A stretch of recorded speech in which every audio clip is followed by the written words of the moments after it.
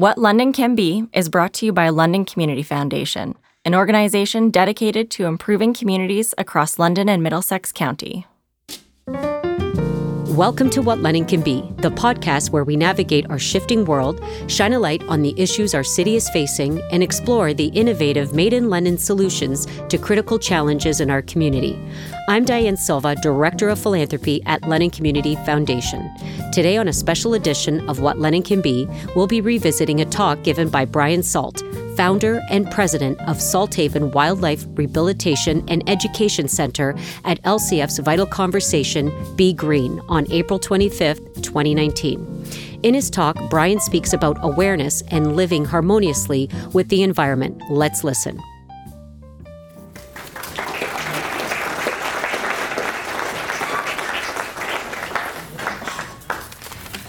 Well, I'm grateful to be here. I'm Brian Salt from Salthaven Wildlife Rehabilitation and Education Center located in Mount Bridges. I'm the founder and president of Salthaven. I was asked to address you on some of the challenges we face in our area.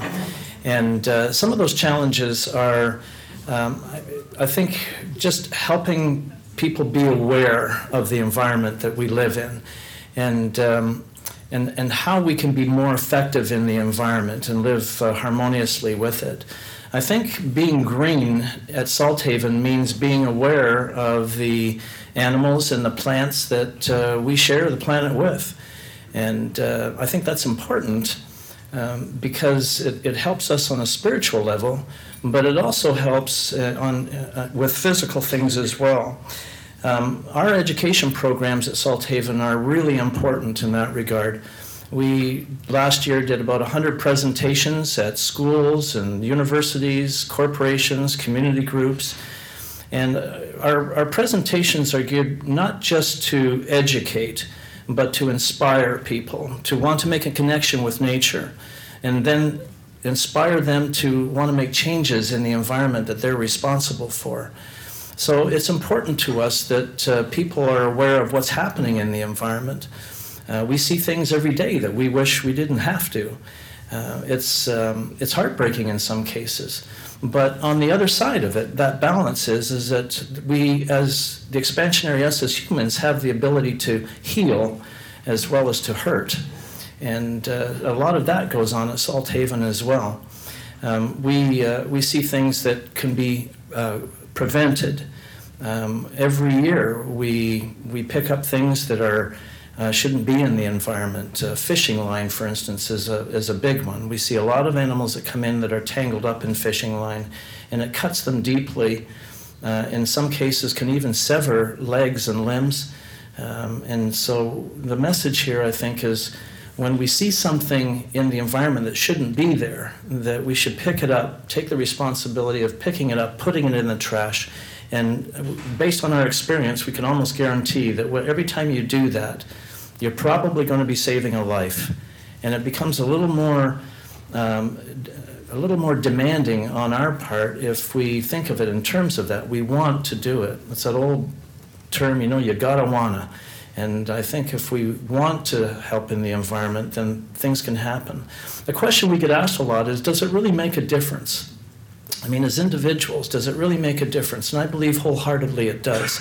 We are not delusional about what we do. We see over 2,000 patients a year with about a 65% success rate in getting them back out into their environment.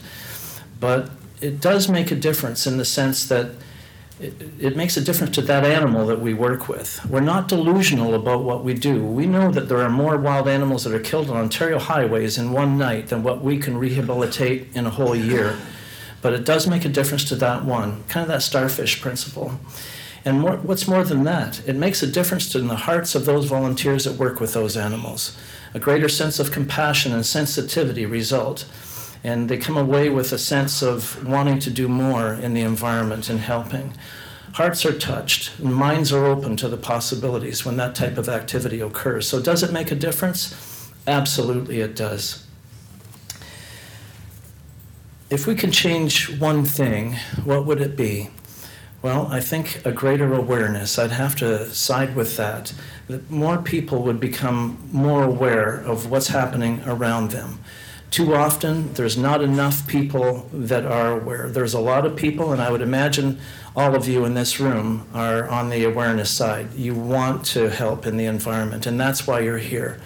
But there's far too many people that are fettered with what's best for them as an individual, and not realizing that if they reach out into the environment, they will have a better opportunity to have more for themselves. So with that in mind, I'd like to just thank the London Community Foundation for hosting this tonight and for helping us all to be a little more aware of what's happening in the environment. Animals hurt in the same way we do, but all too often we are the cause of that hurt. Thank you.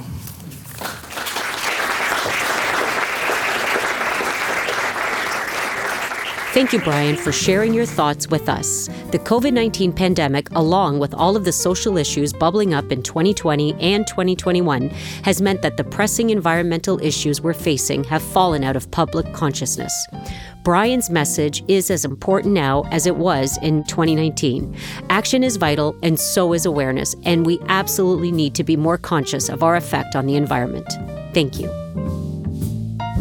Thank you for joining us for this episode of What London Can Be. Look for us on Apple Podcasts, Google Play, Spotify, Stitcher, or wherever you get your podcasts. To learn how to subscribe to this podcast and for more information about today's guest, visit us at lcf.on.ca/whatlondoncanbe. If you like this podcast, tell a friend and follow us on Facebook, Twitter, and Instagram. You'll find links on our website. Thank you again for joining us.